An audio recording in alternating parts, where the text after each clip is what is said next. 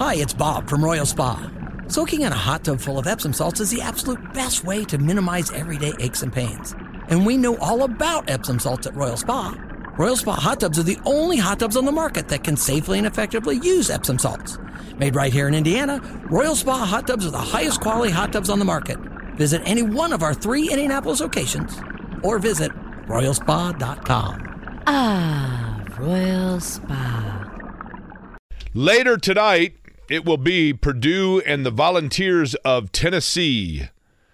After Purdue last night dispatching of the Gonzaga Bulldogs with a 10-point win, 73-63. That Tennessee game, by the way, Ryan Klein just hit another 3. I think anytime you talk about – as a matter of fact, Admiral Schofield got in garbage time minutes for the Orlando Magic on Sunday, and I look and I go, man, that guy looks familiar. Oh, my gosh, that's Admiral Schofield, the guy from Tennessee that was the focus of that NCAA tournament. Some great games, that great game between Purdue and Tennessee, but they're going to reconvene that rivalry, if you want to call it that, tonight at 8 o'clock. But joining us now to talk about what the Boilers did yesterday, Alan Karpik is, of course, with the On3 Network, goldenblack.com, where you know his work. And, Alan, I'll begin with this. Kind of a tale of two halves for the Boilers, where they dug down in the second half and really kind of asserted themselves against Gonzaga. What things did they do differently in half number 2 versus when they got off to the slower start against the Zags? Well, I think, and Matt Painter said it post-game last night, the Zags missed shots. I mean, that's as simple as that. And I know Purdue fans sometimes get tired of hearing that about Purdue's failure in the NCAA tournament the last couple of years. They just can't make shots. That was a little bit of that. I thought Lance Jones was just the difference maker. I think Purdue sped the game up a little bit, which is something they can do with Lance Jones, and all of a sudden that game turned for Purdue. But, it really came down to, yes, Purdue did some good things defensively, but Gonzaga also, while they hit some threes in the first half, or they hit, 6 of them, I think, in the first half, they just could not buy one in the second half and allowed Purdue to run past them. Hey, Alan, it's Brendan. I know this was a year ago, but still, it's back-to-back wins and back-to-back years by double digits over Gonzaga and what that program is to the West Coast. So what does that just say about the Boilers and what they've been able to do in the non-conference the last few years? Well, it's really impressive. I mean, gosh, they haven't lost a non-conference game, in 3 years since they lost to Miami. This is it is impressive. And I understand it's November and I understand it's not March, but you can't minimize. You got to play the games when you play them. And Purdue has played very well. If you think about their meteoric rise last year to number 1 when they weren't even ranked, right, before the season, or they were at the very bottom of the rankings. And, of course, 2 years ago with Jaden Ivey, they did the same thing. They didn't have to rise as far, but they got to number 1. If you look at the 7 teams they've played in these quote-unquote Thanksgiving feast week type tournaments, it's a pretty impressive murderer's row of college basketball, and Purdue has, at least for now, navigated it. Now, if they get 2 more, it'll be really impressive, because tonight against Tennessee and then potentially it doesn't matter who they play. Actually, Wednesday night, Marquette or Kansas are going to be tremendous struggles for for any team, especially Purdue. Alan, I look at Fletcher Lawyer, okay? He doesn't hit a shot yesterday. He goes 0 for 6, 0 for 3 from three-point range. Gets a couple free throws, leaves with 2 points. I think there are a lot of people that would look at that and go, ooh, that's of concern. Now, as I said yesterday, this is Thanksgiving week, so I'm going to be thankful for things. I'm an optimist, Alan. You know this. We've done radio. I'm an optimist, right? So here's my optimistic viewpoint, and then I want you to, in high school debate class fashion, tell me why I'm wrong or right, okay? It's good news for Purdue that they can win games at this point and find out how to do it without contribution from Fletcher Lawyer, because he got out to a great start a year ago, and then when the freshman wall kind of hit, I think they were kind of left wondering where they pick up those pieces that he'd left behind. So to have guys like Jones or Colvin that can pick up scoring slack on the wings when Lawyer has an off night, it is good for Purdue to see that and learn that now, as opposed to having to deal with the shock of it later in the year. Your thoughts? Yeah, I couldn't agree more. And again, Fletcher Lawyer is a good basketball player. He's not. He's played relatively well in the first 3 games. Shot the ball well. And if there's more to it, I think, Jake, than just him shooting the ball well and what he contributes. But he's got to make shots. And if he doesn't, I think the difference for Purdue this year, a little bit more, or definitely more than last year, is, Miles Colvin is going to be in the lineup. And he's going to play. And they don't. And you're going to find Lance Jones, even though Lance Jones is already starting, playing more. So Matt Painter's got a lot of options. Fletcher Lawyer, as Matt Painter always says, guys don't try to miss shots intentionally. But, he needs to make shots, and he knows that. He is a guy that, no question, last year, especially the last half of the Big Ten season, really struggled. And when you go back to what Purdue's demise was last year in the tournament, you can call a lot of things, but when you can't make three-point shots, 5 for 26, it's going to hurt you. And Purdue made enough of them yesterday in the second half, and still also, really, Zach Edey, it's almost hilarious to say this, but Zach Edey had a relatively average performance shooting the basketball last night, and yet Purdue would still be able to beat one of the best programs in the country by double digits. It's nice to say that he had an average shooting performance, Alan, when he shot 50%, 8 of 16. But has he gotten better? I mean, if that's even possible, talk about his start to the season, because, of course, there was a lot talked about with him coming back and what NIL would need to do, or if he went to the NBA draft. But has he continued to improve? Is that even possible?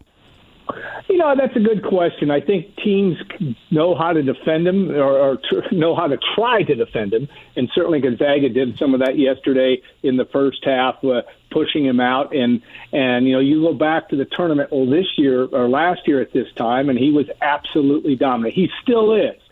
Is he better? I don't know. He hasn't shot the ball as well, if you call that shooting. He hasn't made as many close-in shots for a number of reasons.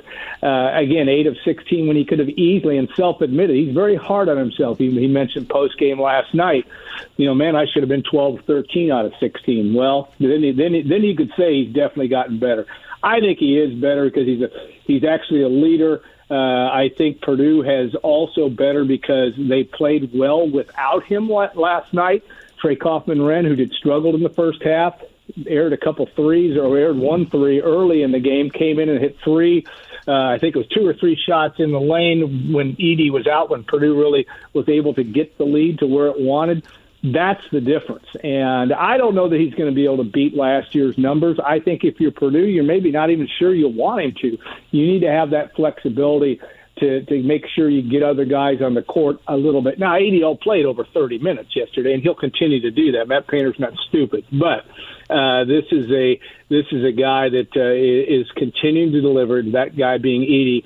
And whether he'll become the first back-to-back National Player of the Year since Ralph Sampson, I would, if I had to bet, and I don't, but if I did, probably not. But it's just because things tend to work that way. But then again, he may have just as effective a season as he did last year, just in a slightly different way.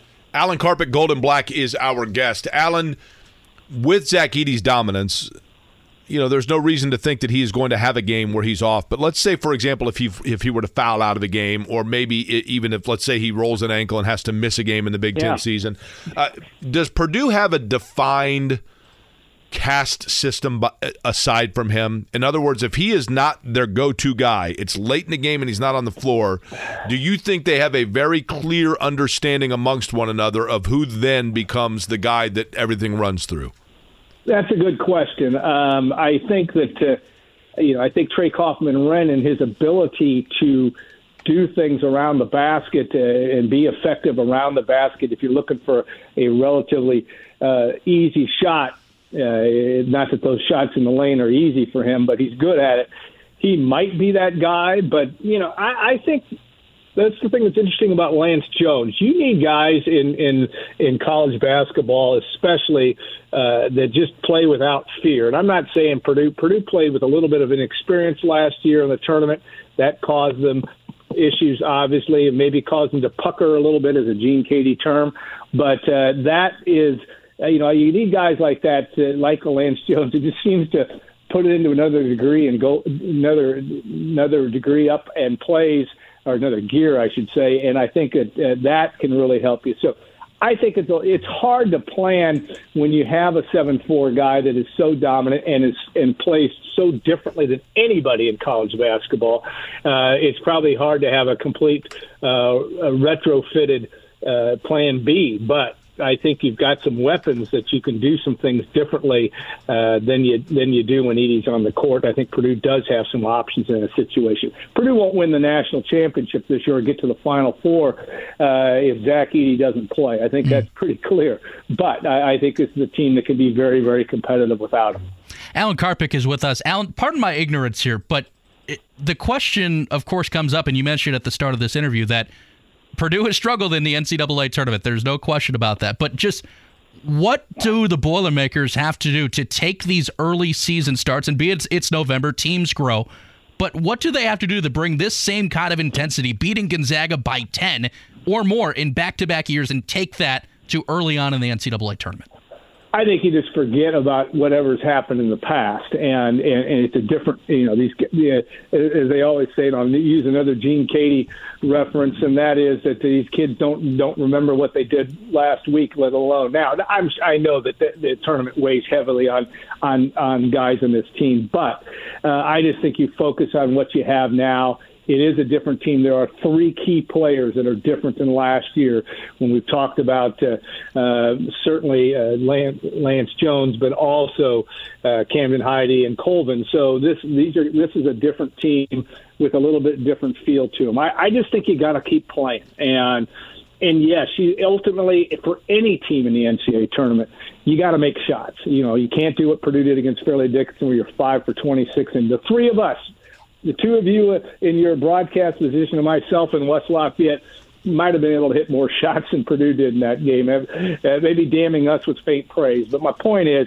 you just got to play, and I think that's what Matt Painter's done. Just focus on what you can focus on. Enjoy the ride. The crowds have been unbelievable for Purdue so far in Mackey Arena. Tickets are going for thousands of dollars in the lower arena. It's crazy, and this is a very special team, and it is poised to have a very special year. Alan, which player, if any, so far is showing still the biggest learning curve and adapting to their newest role? That's a good question, but I probably would say Miles Colvin, and only because he is instant offense. He's learned, we know he can do that, and he does it well. We've already seen it in the last 2 games where he hit 3 threes against Xavier and hit a couple yesterday that were absolutely daggers. And he doesn't seem to have much of a conscience doing it. He just does it. But he's got to learn to do some things defensively. I think he's doing better in that situation. But I think there's a definite learning curve for him. I think Lance Jones, as good as he, again, kicks it into high gear and motorboats his way down the court as fast as any Purdue player I think I've seen since Lewis Jackson in a lot of ways, and he's a lot bigger than Lewis Jackson was. I think that he's got to also learn, and that just comes as a function of playing shot selection at the right time. He likes to jack up the threes, as Matt Painter says, from Crawfordsville sometimes, and that he made them. He made a big one yesterday when Purdue was struggling, but my point is that those are guys that just still have to learn the system and do it. I think Heide is a guy that's really talented and has got a good dunk last night on a back cut. He is a guy that can really help you, and I think he's a guy that you're going to see more of than less down the road. But he comes in pretty mature and ready to go. Seems to be relatively seasoned, and his role is fundamentally different than a Colvin and a Jones. So, in fairness to Colvin and Jones, they have more to learn. Boilers 4-0, Tennessee tonight, 8 o'clock, goldenblack.com, where you can read about all of it all season long with Alan Karpik and the gang. Alan, appreciate it. Have a happy Thanksgiving, all right?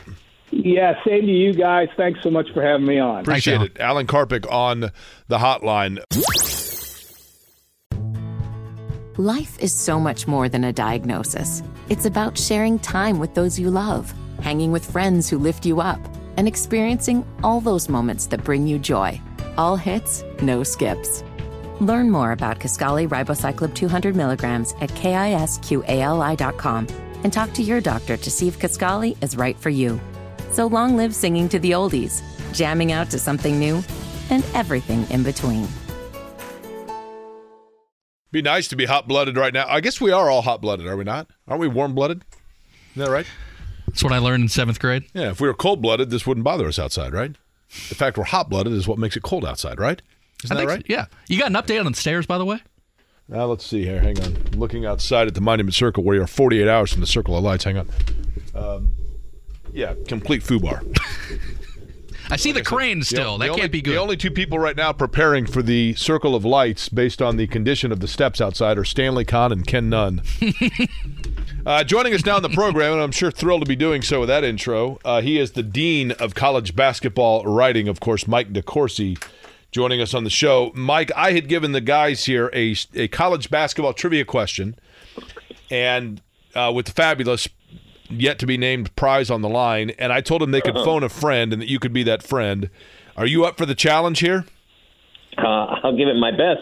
But, every week my staff, our college staff at the Sporting News picks 3 upset games. We have to pick 3 teams that are underdogs to win. And whoever gets one right gets as many points as their underdogs by. So if you pick a 2-touchdown underdog, you win the 14 points. I like that. And every week I'm like, dang, I missed that one by a field goal, or my team just missed an extra point. And my wife says, what do you get if you win this again?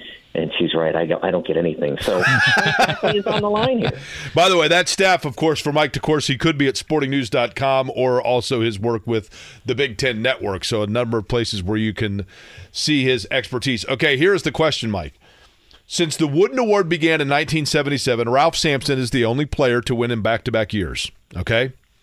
But there are 2 universities who have had back-to-back years where they presented the winner with 2 different players from each school respectively. So in other words, there are 2 schools that can say, in back-to-back years, we had a Wooden Award winner. It just happened to be a different player in each of the 2 years.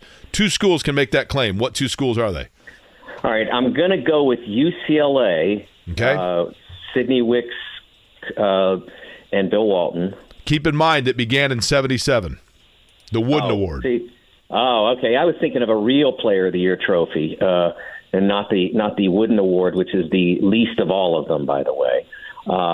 We can get into that later as to why. But, okay, so if that's not the case, if we're going later than that, wow, that is hard. I'm going to punt. I got nothing. Eddie, you were correct with Duke University. And Duke University's 2 players were Shane Battier and Jason Williams. See, I would have thought it would have been Reddick and then somebody else. Okay.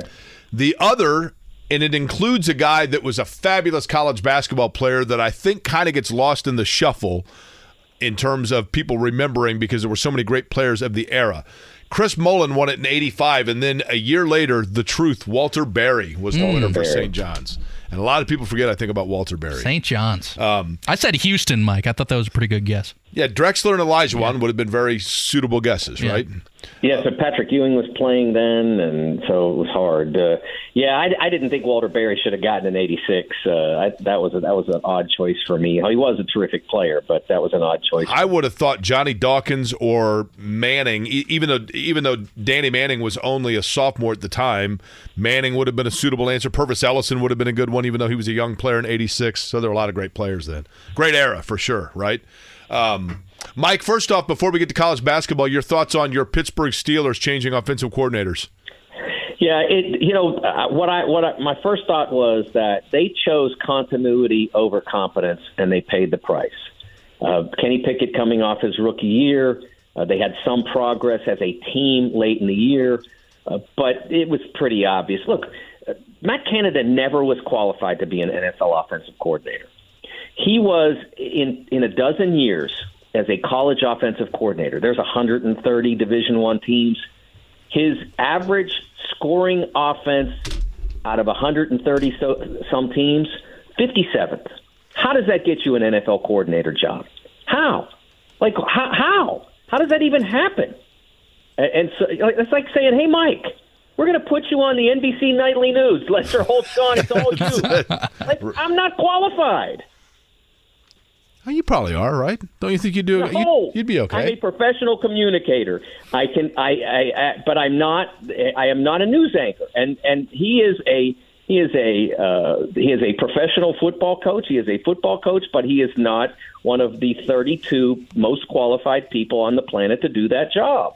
And they hired him anyway. And so this is the result you get. And when you double down by allowing him to do it for 2 consecutive years without producing a single game, this is true, a single game of 400 yards or more, not one. And then he added another, 10 now, 6-4, yeah. So he's gone something like 44 games as an NFL coordinator without ever producing a 400-yard game. Every single team in the league, every other one, 31 teams, have done that at least 3 times in the period he's been an offensive coordinator.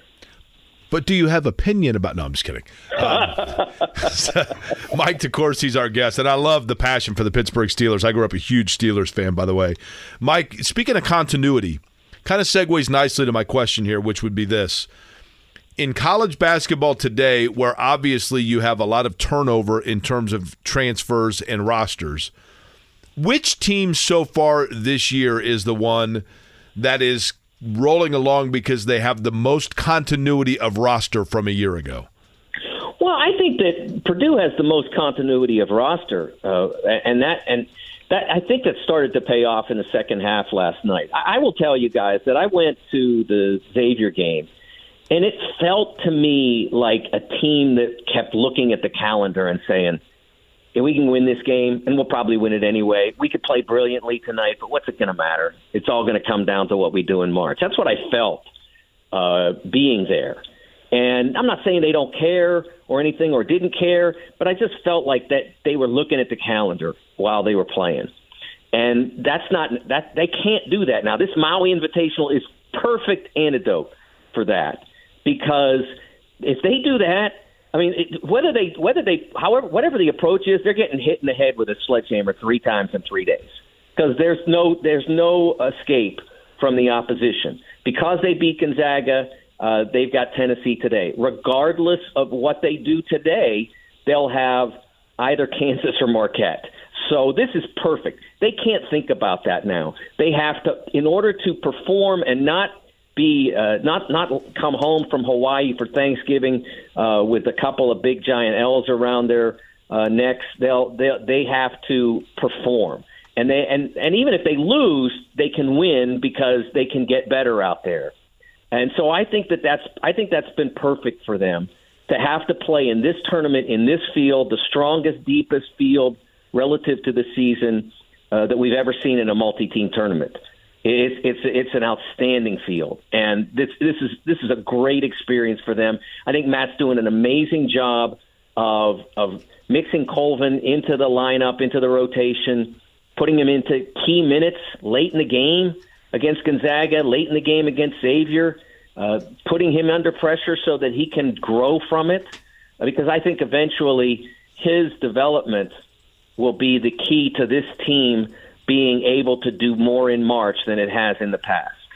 Mike, just talking in general of Feast Week and these Thanksgiving week tournaments, or even this time of year, how much do you take away from a team's performance, whether that's good or bad, considering how much things can change come March? Well, I think what you do is you want to see teams continue to evolve and develop. And you can, like I said, you can play in a game and lose it and grow if you learn from that game and you grow from it. Or you can take a loss and perform badly and lose confidence and lose connection among the team. And that's the key to this time of year is, okay, we weren't good enough tonight. Win or lose, like Kentucky last night having to go into overtime, that's not good enough. But you have to look at that and say, okay, how do we get better? And so these games matter, because when you come down to the selections, and I do the brackets for Fox starting in late December, right before Christmas, we'll put some brackets up, and those games all matter to whether or not you get in or whether or not you get a high seed. Those games really matter, but they don't define your season. What defines your season is, do you win your league? Do you finish high? Do you advance in the tournament? Whether it's audiobooks or all-time greatest hits, long live listening to your favorites. Learn more about Kisqali Ribociclib 200 milligrams at KISQALI.com and talk to your doctor to see if Kisqali is right for you. Mike, when you look at Purdue, and we'll get to Indiana here in a second, Mike DeCourcy is our guest from Sporting News and, of course, Big Ten Network. Look, Zach Edey is a wonderful player. I mean, you have a huge advantage when you take to the floor with Zach Edey. And we were talking about this with Alan Karpik. I want your thought on it.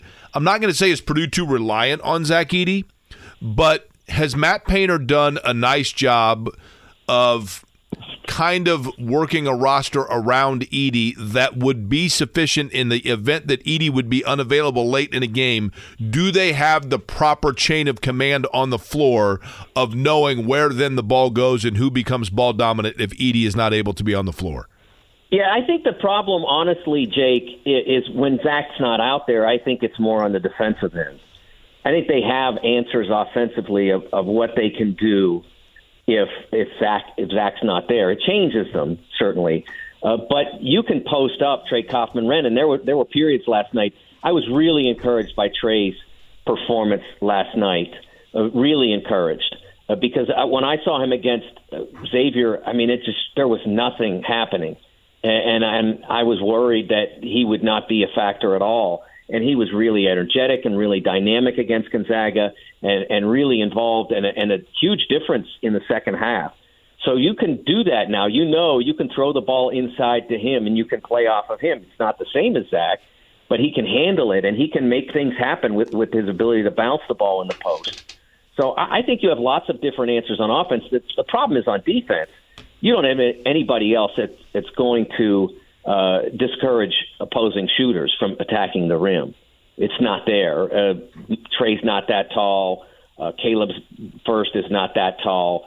So it changes you significantly. You need Zach in the game late in order to be able to assure that opposing teams can't hit you off the bounce and really hurt your defense that way. In terms of Indiana, moving to the other Big Ten team in the state here, obviously, Mike DeCourcy, our guest, you know that when you have new familiar faces or new unfamiliar faces like Indiana does, that there is going to be some time to find cohesiveness.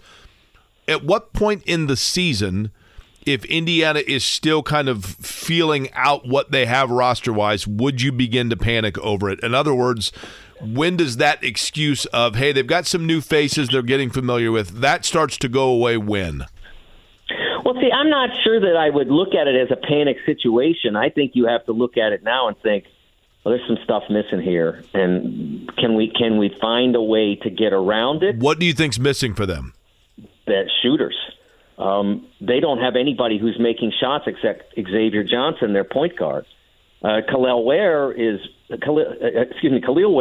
doing a pretty good job for a 7-foot center making jump shots, but you don't want that to be what your first option is for a 3-point shot. You want Khalil Ware to be able to throw it out to somebody, and that because he's getting triple teamed, and that player be open and make a three. But right now, no one's doing that, and that's a problem in modern basketball. It's hard to win against Big Ten level competition. And when I say Big Ten level, I mean like the high majors you're playing, whether it's Louisville, UConn, or some of the other teams on the schedule, or the league itself.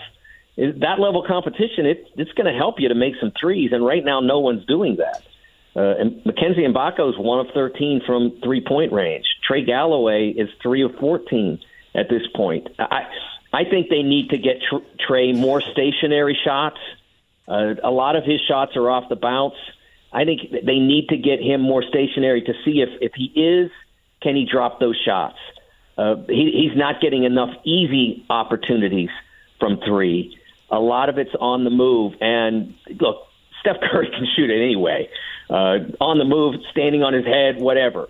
But if you've got an offense and a squad that's struggling to make deep shots, you want to take the guys who maybe have a chance to make those shots and get them the easiest 3-point shots possible. I don't think we've seen that so far from Indiana. Mike, I was going to ask you about IU's 3-point shooting, but just to the level of what you have coming up, Maryland and Michigan for your first couple Big Ten games, but then you get Auburn and Kansas back-to-back. So how concerning is the three-point shooting when you add on the upcoming schedule, because you're not really going to get a quote-unquote break until you see Moorhead, North Alabama, and Kennesaw State at the end of December? Right, yeah. I think they have a game against Harvard this weekend, too, that actually will be a challenge. I mean, they'll have to play well in it, as was the case, say, against Wright State. Harvard's probably even a little better than Wright State, so they're going to have to play well in that game. But it's going to be hard to win against that. It's going to be hard to win against Kansas, and the number one team in the country. And you're getting Maryland at home. Maryland's really struggling to score right now, and you want to make sure, if you're Indiana, that you continue that struggle. Michigan's played pretty well right now. They've got some tough games coming up, starting with Memphis in the Bahamas, in the battle for Atlantis. We'll see what kind of condition they're in when they get back from Nassau. But I think it's a challenge without a doubt, and it's really hard to win, like I said, at that level, against that level of opposition, if you're not making three-point shots. That's why the Louisville game was as difficult as it was. They struggled for a period of time to stop Louisville with their ability to hit the lane off the bounce a little bit. The young man Clark had a really nice second half and helped bring Louisville back into the game. But in the end, the real problem was that you're not dropping enough shots to stretch it out. You're 1 of 11 from 3-point range. Even at 5 of 19, Louisville outscores you by almost 10 points from deep. Mike, just out of curiosity, Mike DeCourcy, our guest, sportingnews.com, Big Ten Network, amongst other places. When I began talking about the Wooden Award, and you were saying it's the secondary, I mean, I'm not disagreeing with you by any stretch. Your sentiments on why the Wooden Award would be like a secondary award is what? They have this academic thing where if you don't have a 2.0 grade average, they won't give you the trophy. So, I don't know, if you take organic chemistry that semester and flunk it like so many other pre-med students do, I'm using the most extreme example. No, I get it. You might not have the 2.0, and they won't give you the trophy, and they'll publicly embarrass you by making it clear that you're not eligible. It's garbage. If you can play and you're the best player, you should get the award. And it's only come up about 3 or 4 times in the last 20 years, but it's embarrassed the people that it happened to. It's totally unnecessary. And so as a result, I don't even consider it a major award. I never mention it in print. To me, the major awards, the Naismith is a great one. The AP award is a great award. It has a big voting body, but not too big, 65, 66 people, something like that. Obviously, I put a lot of stock in the Sporting News one, but those are all trophies that I consider more important because of that. I don't appreciate the embarrassment that has been put upon young people who are just trying to do what they do. They're trying to play ball, and maybe they took their eye off of the academic deal for a little bit, but like you're not flunking out of school because you got less than a C average. You're probably still getting a chance to go back the next term. Mike, you began covering college basketball in what year? 1987-88. Okay. In that time frame to now, and I automatically have one in mind here, in that time period, the single most dominant college basketball season that you have seen was turned in by what player? The most dominant college basketball season since 1987-88. I'm going to say probably Leitner in '92. It's pretty good. They were dominant. They were tremendous, absolutely. But there are some really good ones as well. Jameer Nelson's 2004 season was amazing. For a smaller player to do what he did that year. Jalen Brunson's 2018 season, one of the better seasons I've seen from a guard. So there have been some phenomenal seasons. Who's your guy? Honestly, there are a couple. To be honest with you, from a statistical standpoint and carrying game standpoint, Adam Morrison had a great year. But the guy that I thought had the most dominant season that I've seen, and I don't pretend to have seen it as intimately as you, but Glenn Robinson's 1994 year to me was unbelievable. Yeah, the only problem was that he didn't get to the promised land. No, I get it, and I remember this. I was in Knoxville, and after what he did to Kansas, and we were standing there. I think Pat Forty was there, and we were just having a conversation in the press room, thinking like, who can stop this guy? I know, mean, like no one. His back. That was the only thing that could stop him was his back injury. Well, and that certainly had a big part in it, and I think also Grant Hill. Coach K, at halftime of their game against Marquette, Coach K got after Grant Hill because they were getting beaten by Marquette in the Sweet 16, which was a very good. I think they were in at that point. I think that was the Great Midwest, and they were a very good Great Midwest team, but they didn't have Grant Hill on their team. And Coach K got into Grant, and Grant woke up and dominated the second half, and then did a really nice job against an impaired Glenn in that regional Mike, final. But I'll tell you another guy, and it wasn't for a whole season, but in that time period you're talking, in terms of a guy just basically catching fire and putting a team on his back, Glenn Rice in '89 at the second in the last third of the season comes to mind as well. Yeah, and I was there in Lexington when they came in to play Carolina, and it wasn't expected for them to advance beyond that game. And Glenn just said, "Oh yeah, watch me. I'm doing it myself." And he had very, very good teammates, but they were all riding him at that point in the season. He was just phenomenal in that game, and then carrying him into the Final Four with an easy victory against Virginia, and then the two great games in Seattle with Illinois. My buddy Steve Bardo doesn't like to think about that game at all, or the game against Seton Hall and the phantom foul call that put Rumeal Robinson at the line. The phantom call. I think I want to say the final of that game was 80-78, but that was in Seattle, the Final Four that year, right, in '89? It was 1989. It was the last Final Four game. The last Final Four I have not been at. It was the only one since '86. That I didn't go in '86. I didn't get to go in '89. It's the last one that hopefully for a long time that I don't get to be at. Yeah, the Sean Higgins putback that put him up over Illinois into the finals, and then Seton Hall had beaten Duke, and I still was basically sitting around with a Seton Hall voodoo doll because Jay Edwards was my favorite player, and Andrew Gaze dropped like 35 on Indiana in the regionals that year, and like 2.5 weeks later, I got up off my parents' bedroom floor. It was just awful. Awful. Mike, I know this will stun you. 16-year-old Jake Query did not handle losses well. And I didn't even gamble, for crying out loud. All right, Steelers-Bengals, the 40-point explosion happens this weekend for the Pittsburgh Steelers. Mike DeCourcy will be watching that, and then, of course, covering college basketball, where you can read him at Sporting News and watch him on Big Ten Network and hear him occasionally on this show where he raises the intellect standard to a whole new level. Mike, appreciate it as always. Happy Thanksgiving to you. Happy Thanksgiving to you, Jake, and all my neighbors in Indianapolis. We'll talk again soon. Sounds good. Mike DeCourcy on the hotline. Whether it's audiobooks or all-time greatest hits, long live listening to your favorites. Learn more about Kisqali Ribociclib 200 milligrams at KISQALI.com and talk to your doctor to see if Kisqali is right for you. Stephen Holder joins us now, who I'm sure is absolutely slammed, so he's got a couple of minutes. We appreciate it. Stephen, let's get right to this right away, and that is, from your understanding, what did go into what seems to be, obviously, was this a long growing process, or was it one thing where they simply called him in, they sat down, they couldn't come to some sort of an agreement on where they were? What led to the release of Shaquille Leonard? So every indication I have is that this is just a pure football decision. And it has nothing, from what I'm told, nothing to do with his outspokenness, which, we've talked a lot about in recent weeks. So we do have to at least wonder. So it's not about that.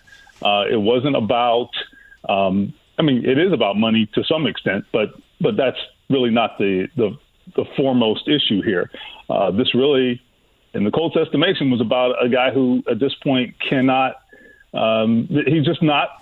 They have better options, to be completely honest. They have better options at that position right now. I'm still shocked that they did it now, and I don't know that they had to do it now. But maybe I will say this. No one told me this, but I think if you look at Shaq's performance in that last game, it was a setback for him. Okay, I thought that was his worst game of the season, and on the heels of that, his playing time was not going to increase. If anything, it was going to decrease.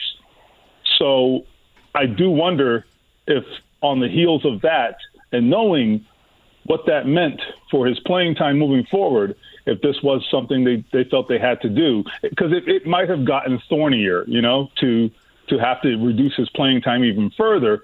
And how would that exacerbate the situation? So those are sort of the details that I can't speak to because they're sort of hypotheticals. But I have to imagine all of that was considered. Okay, Stephen, in your opinion, the decline of Shaquille Leonard in the last year is most based upon A, change of scheme, B, lack of health, or C, suddenly he started to show himself as the more pedestrian linebacker that he really is, and he had a couple of years there when 100% healthy where he played even beyond himself, if that makes sense. Yeah, I think it's definitely number two. It's the health. I mean, there can be some role of those other things you mentioned. Like the scheme change, and I've talked about this recently. I think it hurt him. I do think the scheme change hurt him. However, there are moments when he's in the open field and there's a play to be made, that isn't about scheme. That's where he's at his best, right? When he is unblocked in the open field, there's the ball, go get the ball. That is Shaquille Leonard. That is what he made All-Pro 3 times, first-team All-Pro. He made it 3 times doing that, and he can't do it in the same fashion now. It brings me no joy to say that. Like, I felt really lucky to be able to see the emergence of Shaq Leonard. I felt like I saw it his second game. Like, we can go back to that Washington game in 2018, I believe, week 2, and we saw it. I think 19 tackles that day. And you walked away saying to yourself, oh, my God, how did they find this guy? But health is everything in the NFL. And add this to the long list and the long pile of players we've seen thrown to the wayside, to be completely honest, who were never the same after a particular injury. It's tragic. It's sad. It's all of those things. But it's a really harsh reality of this game. Do you believe, Stephen Holder, that Shaquille Leonard will play another snap in the NFL this season? I bet somebody gives him a shot. I think that he will want to, for sure. That is unquestionable in my opinion, knowing him. I mean, he's not going to go home and put his feet up. Okay, that ain't him. Now, what that role will be, how much money they pay him, all of those things, I don't know. Now, I will say there's not a ton of money left on the cap for this year. I mean, I'd have to do the math, but the Colts have paid more than half of the money he's owed this year. It's still a significant amount of money. I think we're talking maybe $6 million. 63.5 is what he would have been owed if he had stayed with them, right? Well, I mean, just this year. Right. I'm talking about, in the next 3 years. Now, question becomes, Stephen, and then we'll let you go here, but if Shaquille Leonard, so two scenarios here, okay? Yeah. Scenario one is, and we'll just throw a team out there, Brandon, throw me a team off the top of your head. Chicago. Eagles. Bears. Okay, the Eagles. Okay, so the Eagles sign him, okay? The Eagles pick him up off waivers. If that is the case, that means what for the Colts financially moving forward? And if no one signs him, it means what for the Colts moving forward financially? Okay, so if someone picks up the contract, so there's 24 hours, if you're cut today, generally, depending on when the transaction happens, you got 24 hours to make a waiver claim. If you do that, you assume the remainder of that contract. Now, it won't be that bad for the team that is acquiring him because they didn't pay the signing bonus. The Colts are still required to absorb all of the ramifications of the signing bonus they paid him. So all of the money they've paid him already, there's going to be dead money accordingly and so forth.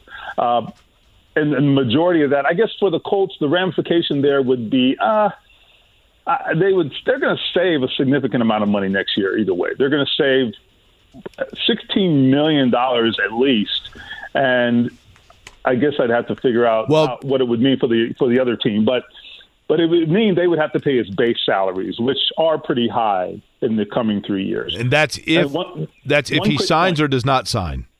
That's if he is claimed off waivers. Now, if he's not claimed off waivers, then this contract goes bye-bye, and we never talk about it again. It's over. And then all of the amortized, I think that's how you pronounce that word, amortized money the Colts have paid him, the signing bonus gets spread out over the life of the contract. Except now they're cutting him 3 years early.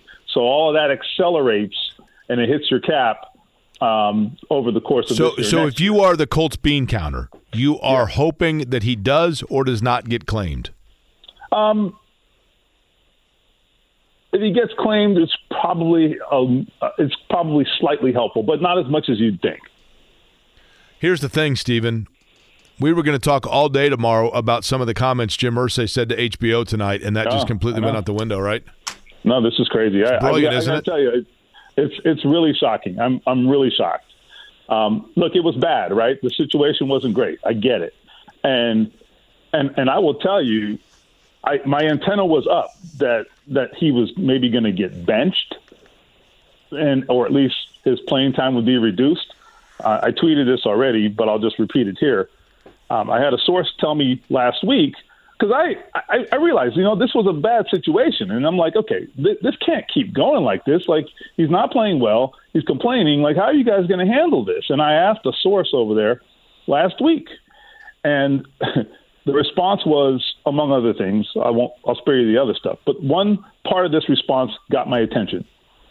We will do what is best for the team at the end of the day.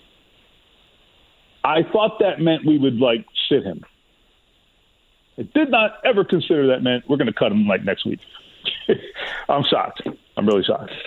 Stephen, I appreciate it. I know it's a busy day. I know you got a busy day in front of you as well. Happy Thanksgiving to you as well, all right? All right, same, guys. All right, Stephen Holder from ESPN.com.